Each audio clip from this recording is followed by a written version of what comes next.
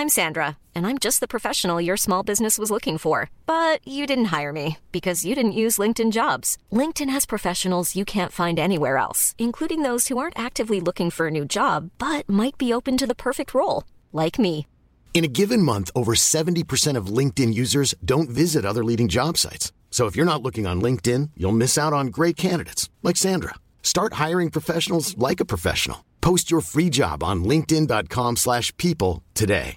Hey, Dave. Yeah, Randy. Since we founded Bombas, we've always said our socks, underwear, and T-shirts are super soft. Any new ideas? Maybe sublimely soft. Or disgustingly cozy. Wait, what? I got it. Bombas. Absurdly comfortable essentials for yourself and for those facing homelessness. Because one purchased equals one donated. Wow, did we just write an ad? Yes. Bombas. Big comfort for everyone. Go to bombas.com/ACAST and use code ACAST for 20% off your first purchase.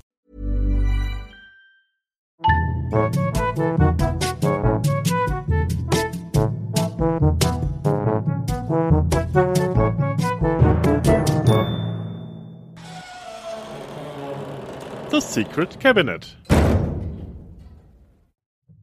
Hello and welcome to a new episode of The Secret Cabinet.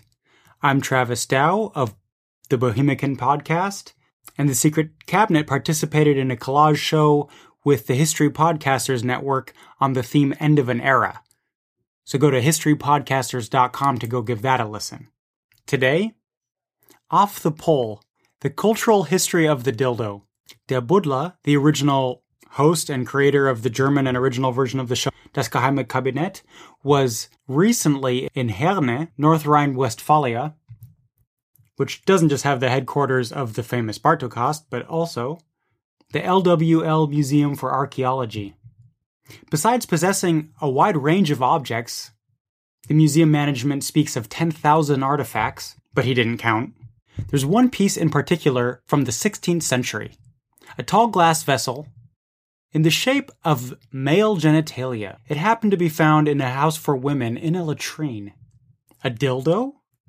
Let's leave that question open for now, and let's look at the history of this particularly helpful object. The history could go way back. At least a 28,000-year-old phallus speaks for that. That piece was found by archaeologists in the so-called Hohlefels, a cave near Schelkingen in the Swabian Alps, which they found piecemeal and got from the ground. They pieced it together out of 14 pieces.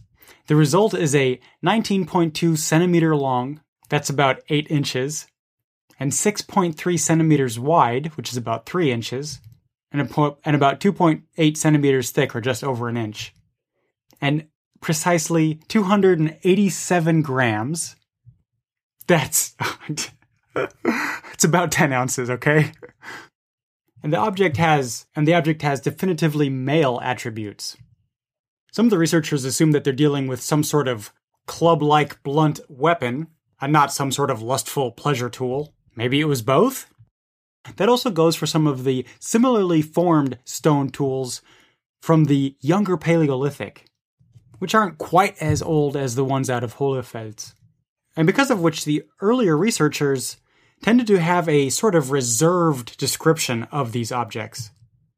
We have more concrete descriptions of dildos in historic ages, since we now have the sources in writing. And of course, first and foremost, the ancient Greeks. Here, the so-called use of the olisboi, as they're referred to here, singular olisbos, was supposedly, at the latest in the 5th century BC, widespread. At least one can assume that from the large number of depictions on the vases. Here we see them in different shapes and sizes. Some are even double-ended, with which two women at the same time, well, I'll just leave that up to the imagination of the listener. But even in literature, these wands got their shrift. In the short comedy, The Trusted Gossip, by an unknown poet, Herodas or Herondas from Alexandria, in the 3rd century BC, reports of two women, Metro and Coreto, that are having a lively discussion about these sort of things. To summarize, Metro had seen Chryspos de Lesbos at a woman's house named Gnosis, where she had had that one made. And Coreto got mad because she had just lent the dildo to somebody else, and she had just given this Olisbos onto another woman. without even asking her. But Metro can comfort her and repeats her question after the producer of the object once again. And Kurito then, under the seal of secrecy, explains that he could get this at the bag maker Teron. He, however, keeps his true profession secret for tax evasion purposes. The Greeks again. I don't want to say any cliches, but I guess some things have a very long tradition. Anyways, back to the subject matter. Other ancient societies, of course, also made use of this pinnacle of technology. I mean, the dildo. Not tax evasion. But cheap ones are rare, with the exception is India and China. The work written between the 3rd or the 5th century, the Kama Sutra, describes hollow dildos, or at least a sort of extension of the male member, which the man could use if he had genetically drawn the short end of the... Or, if his partner was just built a little bit more generously. The text recommends pieces out of noble metals as well as copper, lead, ivory, buffalo tusk, or even wood. And it should feel, quote, soft and cool. It should excite the sexual powers and fit exactly size-wise, end quote. If you don't have that in your budget, however, the Kama Sutra recommends some natural remedies, a pipe from the so-called elephant apple or some sort of Indian rubber tree, the long end of a bottleneck, or other ways of binding stems together to make the right-sized object. In medieval China, dildos were used as a rule by lesbian women and were made out of ivory or wood, and ones out of porcelain were also found. And its use is described by tying it with silk ribbon as well as double dildos. The Chinese women also had the advantage that there was a locally grown phallically shaped mushroom that when used swole up. The Ming Dynasty author Tao Tzu reports this in the 14th century. Quote, in the stretched out meadows of the Tartary, or like Mongolia, wild horses often copulate with dragons. Drops of their seed fall onto the ground, and after a while, bamboo-like things grow out of the ground. They kind of grow to a point and are covered in a sort of scale that all lie close together, kind of like the teeth of a comb. The surface is covered by a net of veins, which makes them look like a male member. The local women sometimes gather them and stick them in their vagina. As soon as these come in contact with the yin essence, they swell up and get longer. End quote. I assume that these mushrooms with the name Tazui are somehow extinct, otherwise I'm sure they'd be a top seller in every biomarket. By the way, the word dildo is to this day not quite clear. One theory is that it comes from the Italian word diletto, which means to pleasure. But there's also another theory, which has it there was a man named Dildo, and the same Dildo is the namesake of a town in Canadian Newfoundland. At least that's the preferred theory locally there, according to the because they are so commonly asked, slightly annoyed Canadians. In English literature, the word doesn't really come into existence until the 16th century, and first pops up in a poem from Thomas Nash, The Chores of Valentine, or the Merry Ballad of Nash's Dildo, 1593. 1610, the term also pops up in The Winter's Tale by William Shakespeare.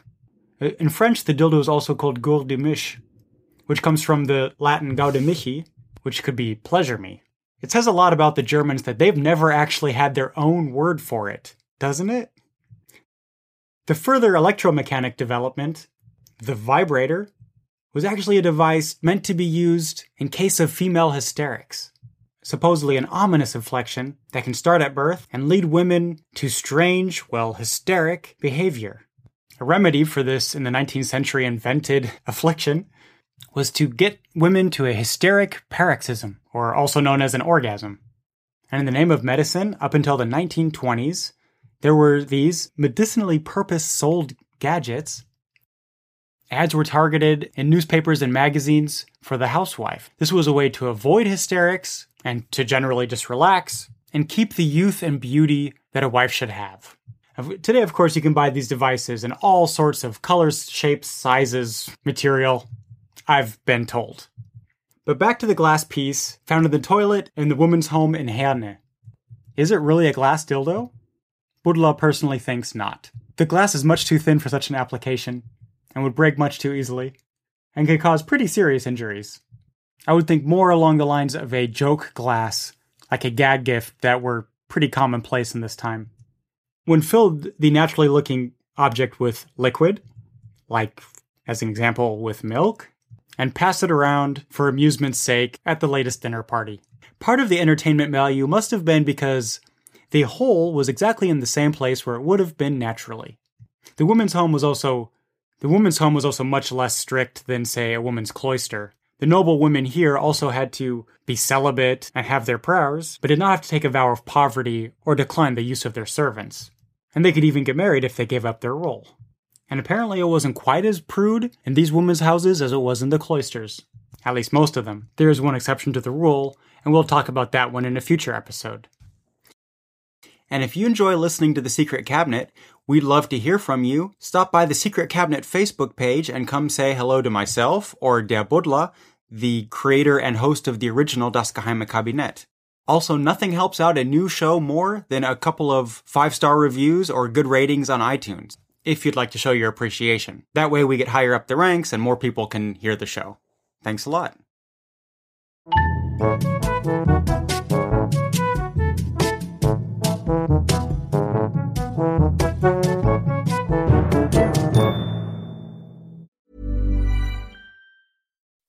When you make decisions for your company, you look for the no-brainers. If you have a lot of mailing to do, Stamps.com is the ultimate no-brainer. Use the Stamps.com mobile app to mail everything you need to keep your business running with up to 89% off USPS and UPS. Make the same no-brainer decision as over 1 million other businesses with Stamps.com. Use code PROGRAM for a special offer. That's Stamps.com, code PROGRAM.